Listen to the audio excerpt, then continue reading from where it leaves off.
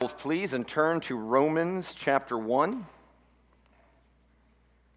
Romans chapter 1. It's in the New Testament, a few books past the Gospels. Matthew, Mark, Luke, John, Acts, Romans. We've started a journey through this book just a few weeks ago, where Paul exposits the gospel of God, the gospel of Jesus Christ, whereby the righteousness of God is revealed through faith and given as a gift to those who will trust in Jesus Christ.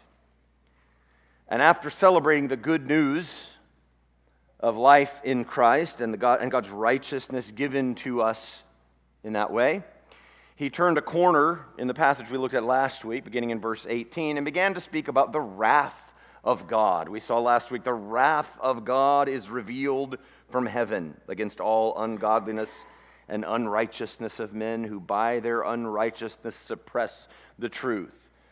And so, while the theme of the book of Romans is good news, you can't really appreciate the good news for what it is until you really come to understand and grasp the bad news, the predicament that human beings are facing apart from God's intervention. And so he begins a pretty lengthy depiction of human depravity and rebellion and brokenness and God's response to our rebellion. In the verses that follow that passage that we'll begin looking at today, Paul demonstrates to us the chilling reality of God's wrath and how it is that it is revealed among fallen human beings presently in this age, right? We observed that last week. It doesn't say the wrath of God will be revealed. It says it is revealed. So the wrath of God is a present reality, and he begins to unfold for us how that is. I believe the apostle's burden in this passage is to show us the rotten fruit of our idolatry. That's really what he's aiming to do here, to show us the rotten fruit of human idolatry. And in the course of showing us this rotten fruit, he will address some particular behaviors among fallen humankind that aptly demonstrate the idolatrous exchange that we have made. Now, these behaviors could broadly be categorized as sexual immorality, but he places specific emphasis in these verses upon homosexuality or same-sex sexual behaviors. In fact, Romans 1, verses 26 and 27, resides upon a short list of Bible texts that are sometimes pejoratively referred to as clobber passages, as in Christians sometimes clobber people with these passages in order to defeat them in an argument or just generally make them feel bad about themselves or whatever the case may be. I'll simply say at this juncture that no portion of God's word should ever be weaponized to cause harm or shame to somebody. And no one here is interested in any clobberings today in any sense, except insofar as each of us occasionally needs a clobbering from the Lord directly because we're all a bunch of knuckleheads, right? And so that's a brief word of disclaimer here. But let's go ahead and read these verses. So I'm going to start in verse 16. That won't be what we focus on today, but for the sake of the flow of thought and the context, I'm going to start in verse 16 and read down through verse 28. So I'm going to read verses 16 through 28, and then we'll zoom in just a little bit. And I'm going to ask you, if you would, in honor of God's word, to stand with me as I read. Romans 1, beginning in verse 16. For I am not ashamed of the gospel, for it is the power of God for salvation to everyone who believes, to the Jew first and also to the Greek. For in it the righteousness of God is revealed from faith for faith. As it is written, the righteous shall live by faith. For the wrath of God is revealed from heaven against all ungodliness and unrighteousness of men, who by their unrighteousness suppress the truth. For what can be known about God is plain to them, because God has shown it to them. For his invisible attributes, namely his eternal power and divine nature, have been clearly perceived ever since the creation of the world in the things that have been made. So they are without excuse. For although they knew God, they did not honor him as God or give thanks to him. But they became futile in their thinking, and their foolish hearts were darkened. Claiming to be wise, they became fools, and exchanged the glory of the immortal God for images resembling mortal man, and birds and animals, and creeping things. Therefore, God gave them up in the lusts of their hearts to impurity, to the dishonoring of their bodies among themselves, because they exchanged the truth about God for a lie and worshiped and served the creature, rather than the Creator, who is blessed forever. Amen. For this reason, God gave them up to dishonorable passions. For their women exchanged natural relations for those that are contrary to nature. And the men likewise gave up natural relations with women and were consumed with passion for one another, men committing shameless acts with men, and receiving in themselves the due penalty for their error. And since they did not see fit to acknowledge God, God gave them up to a debased mind to do what ought not to be done. This is the word of the Lord. Take your seats. Thank you.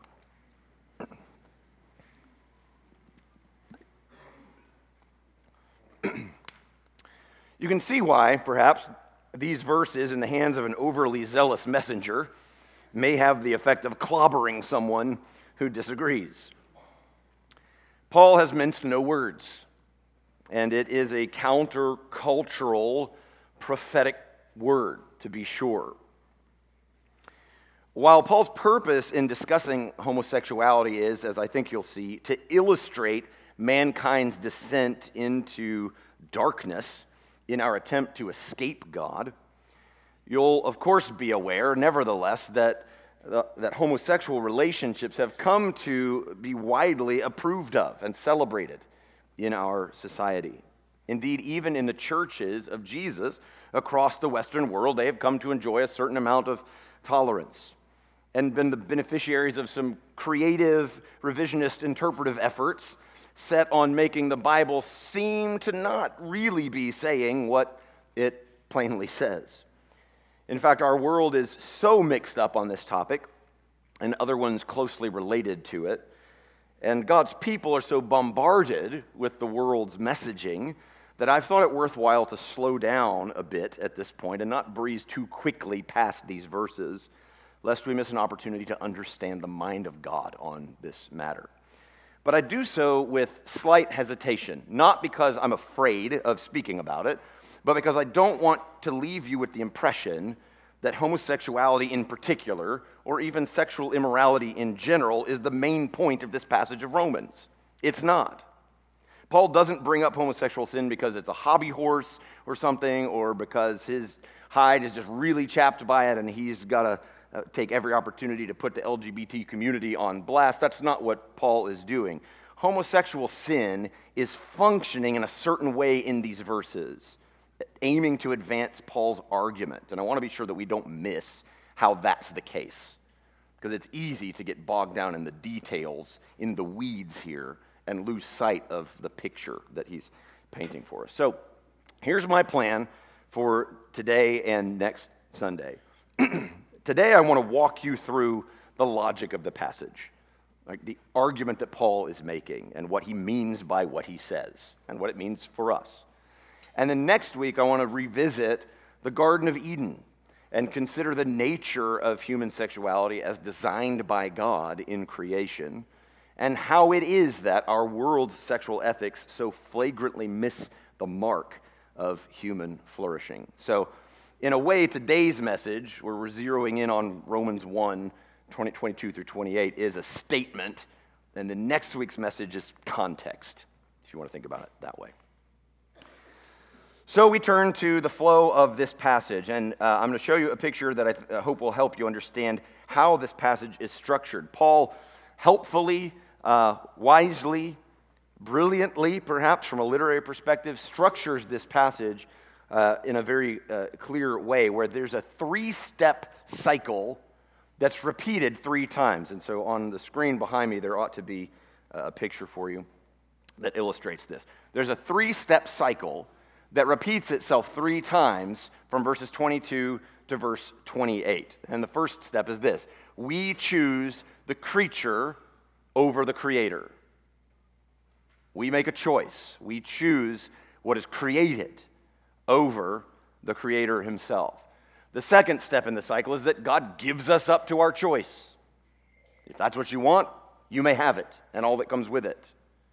And then the third step is, after God has handed us over, given us up to that idolatrous choice, we express our disordered worship in disordered living. So rather than worshiping the creature, or the Creator, we've chosen to worship the creature. And God gives us over to that choice and its implications, and more we spiral downward into this disordered living because our worship is disordered. That's where it all starts. So there's the passage, the cycle. I'll leave that up there for a little while in case you want to write that down. But I would want to demonstrate for you as we go through these verses how this cycle is repeated and indeed sort of intensified as it goes along. So cycle number one, we see in verses 23 and 24. He said in verse 22 that claiming to be wise, they became fools. Who is the they in this passage? It's human beings who looked at the evidence of God in our conscience and in creation and turned away from it and chosen the creature rather than the Creator, which is the plight, which is the predicament of all human beings until God intervenes, all right? So at some level, this is true of every one of us. So we choose the creature over the Creator.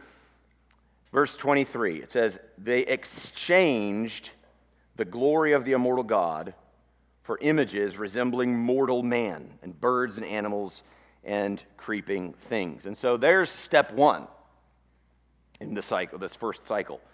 We choose the creature over the Creator. We've exchanged the glory of the immortal God for images resembling mortal man and even lesser things than man, birds and animals, and then all the way down to reptiles, some translations say. And we looked at this verse last week. We don't need to belabor it. But the point is, we don't want the glory of God, right? We want the glory of man or animals or creeping things. And this points out to us that our fundamental problem is a worship problem. We have replaced God with created things in our worship. That's what this is all about. The Westminster Catechism, the classic Reformed Presbyterian statement of faith, says, or the first question in the Catechism is, what is the chief end of man? In other words, why is man created? What's the main purpose of human beings? And the answer is this: man's chief end is to glorify God and to enjoy Him forever. Well, in response to question one of the Westminster Catechism, the people, in Paul's mind, in this passage, would say, no thanks. I have no intention of glorifying God or enjoying Him. I'm doing fine on my own. I'd prefer the creature and the creation. I prefer, indeed, my own glory and pleasure and honor over the Creator's. And so we have a worship problem before we have anything else. So you can see there, step one in the cycle, they exchange the glory of the immortal God for images. And so God's response to that is seen in verse 24. Therefore, God gave them up in the lusts of their hearts to impurity. God gave them up in the lusts of their hearts to impurity. Tom Schreiner, speaking about this giving up of sinners into their sins, says that there are many who argue that this is an impersonal outworking of laws that God put in place, which is a little bit deistic.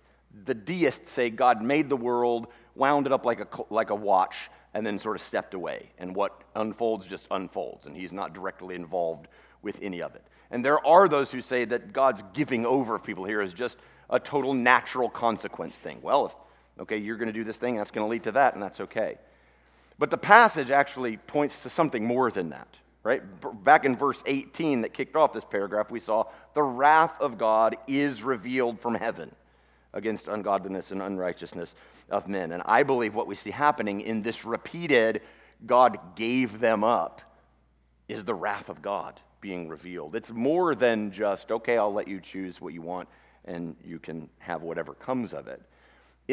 There's a judgment in the handing over of sinners to their idolatrous choice, and indeed the kind of downward spiral. He says, back to Schreiner, he says that that idea that this just is an impersonal kind of working out of natural laws doesn't reflect an Old Testament or Jewish view of God's providential engagement with his creation. And then he says this, verbatim, the consequences that are inflicted because of sin are the result of God's personal decision. The wrath of God then is to be understood in personal terms. Okay, so there's more going on here than just a passive removing of restraint. God is actually sort of pushing sinners toward their sin and its consequences. And so God gave them up, and we're told that he gave them up to impurity. That's the phrase or the term. He says he gave them up in the lusts of their hearts to impurity, which literally just means uncleanness. But Paul regularly uses the word impurity to refer as a sort of category to sexual immorality. So it's not explicit, the word itself is not explicitly about sexual sin, but this is how Paul frequently uses this term. And given the context of the passage and the progression that we'll see, I think it's plain that that is what he has in mind here, and the parallelism of these three movements. And so Paul certainly has sexual sin in mind when he speaks of the impurity to which God has given up these idolatrous people. Indeed, it's worth noting the progression from this first cycle on through the next two, right? So in verse 24, what he gives people over to is impurity, just this simple kind of umbrella term. He gave them over to impurity. In verses 26 and 27, what they've been handed over to is homosexual shame and dishonor, which is spoken of in a lot more words and some pretty strong terms. And then verses 28 and following, and we didn't read verses 29 down to the end of the chapter yet, but what they've been handed over to is a debased mind that would lead to things that ought not to be done. And then there's the lengthiest vice list in the New Testament in the final verses of Romans chapter 1 that includes all sorts of wickedness. And as we'll see when we get to that passage in a couple of weeks, every single one of us can find ourselves somewhere on that list, probably in more than one place if we're honest with ourselves. And so it gets worse and worse. There's a downward progression, an intensifying that happens throughout the passage as God hands people over, gives them up to their idolatry. And the result of that, here's step 3 in the cycle, the result of that is the dishonoring of their bodies among themselves. He gave them over to impurity, and ESV says to the dishonoring of their bodies, which makes it sound like they're in the same position, but really they're not. And other translations render it better to say for, or with the result that their bodies are dishonored among themselves. And so they've been given over to impurity by God's judgment, and the result of that is the dishonoring of their bodies among themselves. The word dishonor means to treat with indignity or to insult, to treat disgracefully or to degrade. So I think it's worth noting here that the sexual sin to which God hands people over dishonors themselves. It is a dishonor to their own bodies. It is a disgrace. It is degrading. It treats with indignity the human body that God made for particular purposes. Sexual immorality treats with disdain the bodies which God has made for us. Over in 1 Corinthians chapter 6, verse 18, we're told, every other sin a person commits is outside the body, but the sexually immoral person sins against his own body. There is something strange and mysterious and unique about sexual sin in that it is a degrading of ourselves in a way that other sins may not be. Rob Ventura points out that since people failed to honor God, going back to verse 21, right? Although they knew God, they did not honor him as God. So since people failed to honor God, he has now set them loose to dishonor themselves by their sexual immorality. So there's a sort of a cruel irony in that exchange. So you see the cycle played out here then in verses 23 and 24, right? We've exchanged the glory of God for images of mortal man. So God gave them over to impurity, that is this broad category of sexual sin, and the result of that is our disordered living, right? In other words, the dishonoring of our bodies through sexual immorality. What's the main observation about this cycle? That mankind has rejected God in favor of idols, and the fruit is rotten. We see this over and over.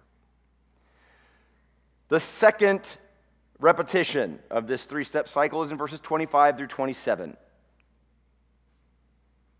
You can see in verse 25 there, because they exchanged the truth about God for a lie. There's the exchange. There's the choice of creature over creator. We've exchanged the truth about God for a lie. I want you to notice something else that it says here. They exchanged the truth about God for a lie and worshiped and served the creature rather than the creator. So I want you to observe that though people have refused to worship God, they have not ceased to be worshipers. What has changed is the object of their worship. Human beings are worshipers. They were designed to be such by their Creator.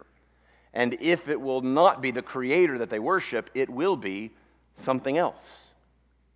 And that is what is happening here. They've exchanged the truth about God for the lie. And the truth about God, I think, being exchanged here is the truth that we're told about in verses 19 through 21, namely the existence and power and deity of God that's revealed in conscience and creation that we talked about last week. And so they've seen God, they've had these evidences of God's power and presence and existence, and instead of worshiping him, they've chosen not to acknowledge him, and they've exchanged the truth about God for a lie.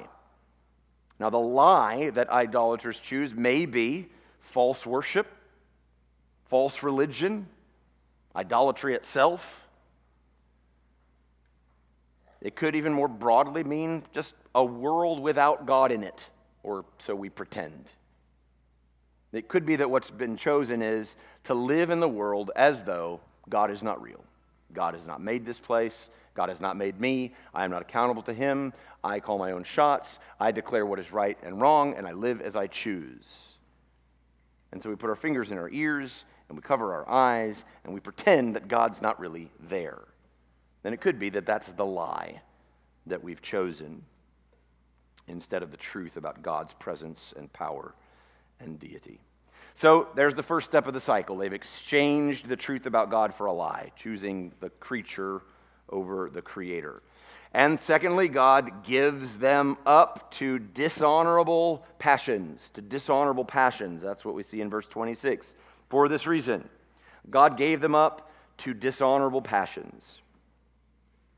Now, I think that tells us right there, before we get into the details of what he discusses here, the phrase that he gave them up to dishonorable passions, that has to do with an internal inclination, doesn't it? That has to do with a desire. I think that tells us that sin, and perhaps particularly sexual sin, must be seen as more of a matter than physical expression, but actually of inward desire. Right? The passions themselves are dishonorable. Before there is a sin of commission, there is a sin of intention. That seems to be something that is implied here. And that lines up with what Jesus himself said in the Sermon on the Mount, doesn't it? You have heard it said, you shall not commit adultery. But I say to you what? If you look at a woman with lust in your heart, you have already committed adultery with her in your heart. Right? So sin starts before the act itself. Sin starts somewhere in the realm of desire, dishonorable passions. And don't forget the high honor with which man was created, right? We heard it earlier in Psalm 139 that man has been crowned with glory and honor in creation, right? God called his creation very good. Man and woman bore God's divine image. But now we've stooped to passions which themselves heap dishonor upon us and others. Theologian Tom Holland says this: when man is left to the imaginations of his heart, with no conscience restraining him, he becomes like one of the animals.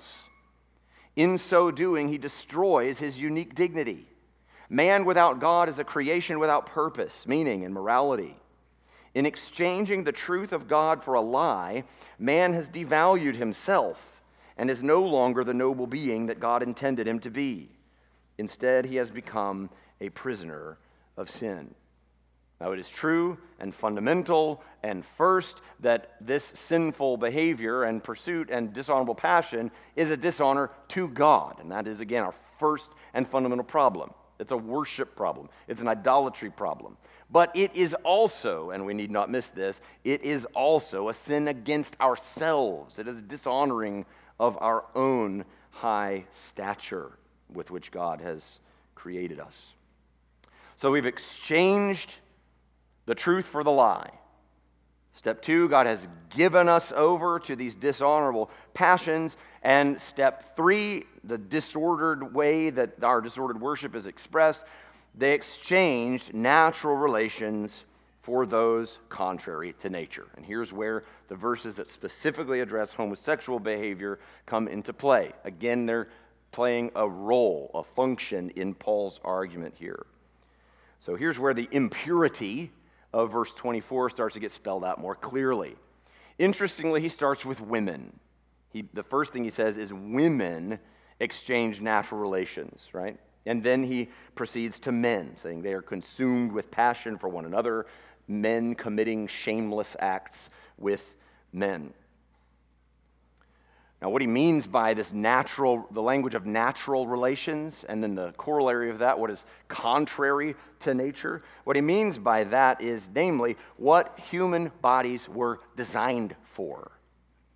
The nature here is not an individual's subjective inclination or orientation, but the objective sexual functions which God created human bodies to perform.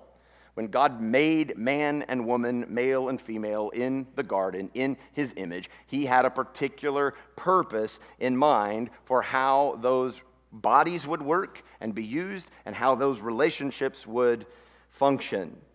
And here, when he says that women and men have rejected, exchanged, he uses that word again, have exchanged the natural relations for what is contrary to nature, what he means is we have rejected God's design, which makes sense if what's at the root of all of this is an idolatrous exchange. We've gotten rid of God and we've celebrated the creature and the world and ourselves. And so it makes sense that we would then also disdain the order with which God created not just the world, but human beings and sexuality in particular. You remember back in Genesis 2:24, we're told, "For this reason a man shall leave his father and his mother and hold fast to his wife, and they shall become one flesh." There's something unique and particular that's going on in that design that is specifically inverted in homosexual sexual relations. Sam Alberry, who himself is a Christian who wrestles with same-sex attraction and has written and spoken bravely and helpfully on this topic. Sam Alberry says this: "This shows why it is not true for those with same-sex attraction to say, 'But God made me this way.' Paul's point in Romans 1 is that our nature, as we experience it, is not natural as God intended it. All of us have desires that are warped as a result of our fallen nature. Desires for things God has forbidden are a reflection of how sin has distorted me, not of how God has made me. I've said it this way before. Perhaps you were born this way, but if so, you've inherited it not from your father God, but from your father Adam. We all experience innate desires and inclinations which are contrary to God's righteousness. Not because God has made us with those inclinations, but because our nature is fundamentally distorted by sin. And so these dishonorable passions that lead to these same-sex relations are broken, disordered desires that must be submitted to the lordship of Christ, just like every one of our innate, fallen, distorted desires. One commentary says the focus on sexual sins should not surprise us. If God made humankind in his own image, male and female, then humankind's rejection is bound to lead to the undermining of these primary relationships.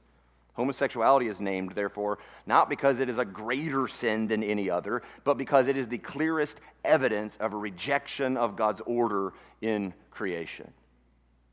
Isn't that plain? This is what God designed human beings to be and how they're to function, how they're to relate to one another, how their bodies are even complementary to one another and compatible with each other. And because we've rejected God, we've rejected his order. We've rejected his design. We've reversed it because it seems good to us. That's not to say that every individual who has same-sex desires or attraction is necessarily intentionally rejecting God. That's a sort of categorical social category there, where as a people, as a society, right, we have turned away from God, and these are the results, right, that these varied internal inclinations that are distorted and disordered all come about and find expression. So again, the banner over all of this, we have rejected God in favor of idols, and the fruit is rotten. And that's where homosexuality comes into play in this passage, as a demonstration of our rejection of God and the reversing of his design, because we have disdain for him. And the third cycle, the third repetition of this cycle occurs down in verses 28, really through verse 32, although we're probably not going to read all of that today. But if you look at verse 28, you'll see the first step in our cycle again. Verse 28, and since they did not see fit to acknowledge God, stop, all right? It doesn't use the same language. He doesn't use the word exchange like he did earlier of both of our exchange of the glory of God for the images and the exchange of the truth for the lie. And then in that particular sort of expression of sexual brokenness, how women and men had exchanged the natural relations for those which are contrary to nature. So it doesn't use the same language here, but it's clearly in the parallel structure playing that role. They did not see fit to acknowledge God. In other words, they did not see fit to hold God in their knowledge. I think one English translation renders it that way. So we just forgot God, right? We pretended he doesn't exist. Not worth recognizing him, acknowledging him, seeing ourselves as in any way related to or accountable to him. So they did not see fit to acknowledge God. There's the exchange. We've chosen creature over creator. Give me the world without God in it. Step 2 in the cycle, God gave them up. God gave them up to a debased mind. A debased mind. Schreiner again points out a wordplay here. Says that those who did not see fit to keep God in their knowledge have been handed over to an unfit mind. Right? An unfit mind is the fruit of seeing God as unfit. So once again, we've exchanged the truth about God. We've exchanged his glory, his power, his presence, his rule for what is created. Give me the world without God in it. And so he gives us over to an unfit mind. We've seen some of the unfit mind earlier, in where we saw that they claimed to be wise, but they became fools. They became futile in their thinking. Their foolish hearts were darkened, etc. So God gave them up to a debased mind, with the result We're told at the end of verse 28, to do what ought not to be done. And that's a very broad statement, and it is the category that resides over the longest vice list in the New Testament. You could see just a few examples of it there. They were filled with all manner of unrighteousness, evil, covetousness, malice, full of envy, murder, strife, deceit, maliciousness. They're gossips, slanderers, haters of God, insolent, haughty, boastful, inventors of evil. It's one of my favorites. People are creative about sin.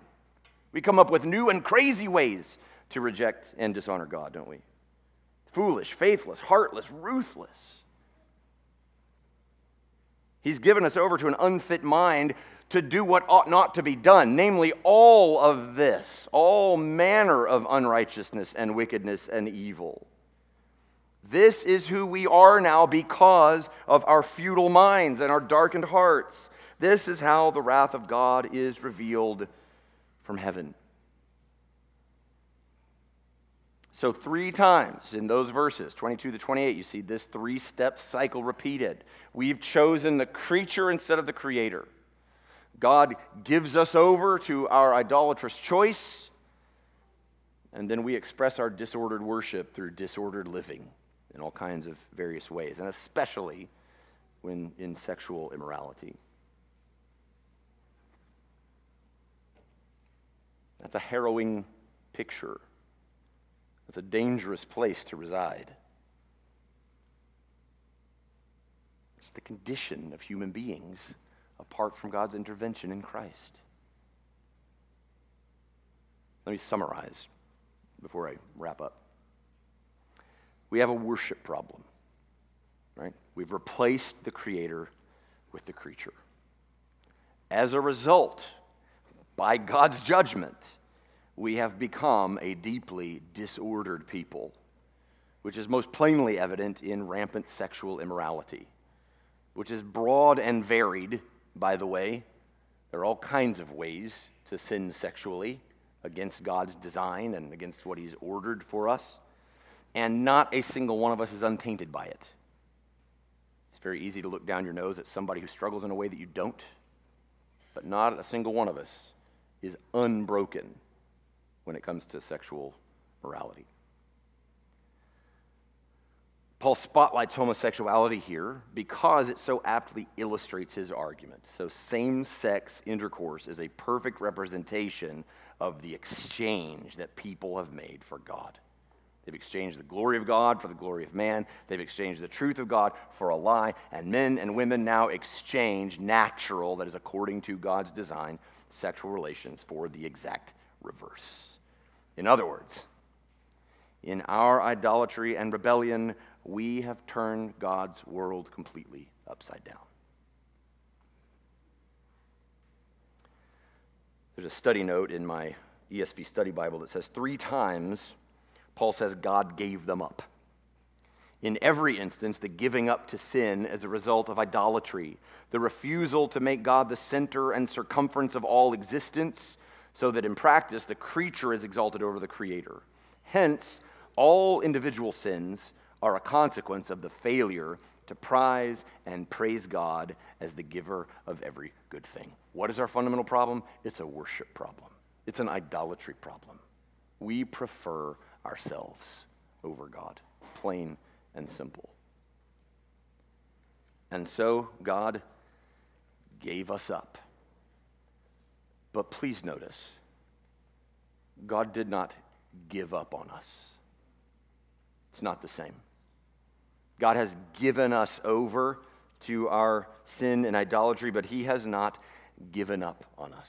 In fact, that passage in 1 Corinthians 6 that I quoted from earlier about how the one who sins sexually sins against his own body, in that same context, there's a list of sins and distorted living that Paul mentions there. I'm going to read some of it to you. 1 Corinthians chapter 6. Beginning in verse 9, he says, "Do you not know that the unrighteous will not inherit the kingdom of God? Do not be deceived. Neither the sexually immoral, nor idolaters, nor adulterers, nor men who practice homosexuality, nor thieves, nor the greedy, nor drunkards, nor revilers, nor swindlers will inherit the kingdom of God. That's bad news, isn't it? But here's the good news. Verse 11, and such were some of you. But you were washed. You were sanctified. You were justified in the name of the Lord Jesus Christ and by the Spirit of our God. There is healing. There is washing. There is redemption in Jesus Christ, no matter what brokenness you've carried or perpetrated, no matter what rejection or exchange you have committed against the glory of God, there is hope in Christ. The very next chapter in Romans tells us that the kindness of God is meant to lead us to repentance. He's patient, even while the world spurns him in this way, even while his creatures, who he made in his image for his own glory, reject him and mock him and belittle him and demean him all the while. He is patient. He is waiting. He is withholding judgment. Why?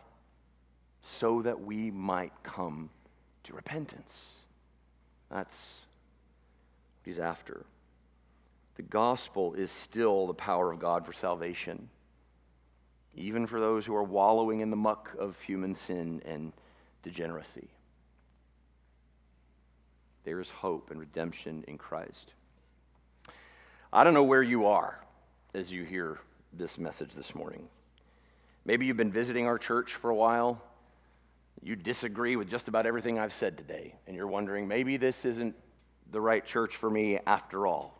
If that's you, thank you for being here. I'm really, truly glad that you're here, and I hope you'll come back. I hope you'll give us a chance to dialogue about this together, explore this together. These are important things. Maybe you agree with what I've said, but this issue hits pretty close to home because of a loved one who's living a different lifestyle, and you have no idea how to navigate it. Hang in there. Hang in there. Don't give up. Don't tune out. Let's seek God's wisdom together about how to love your friend or family member the way God is calling you to.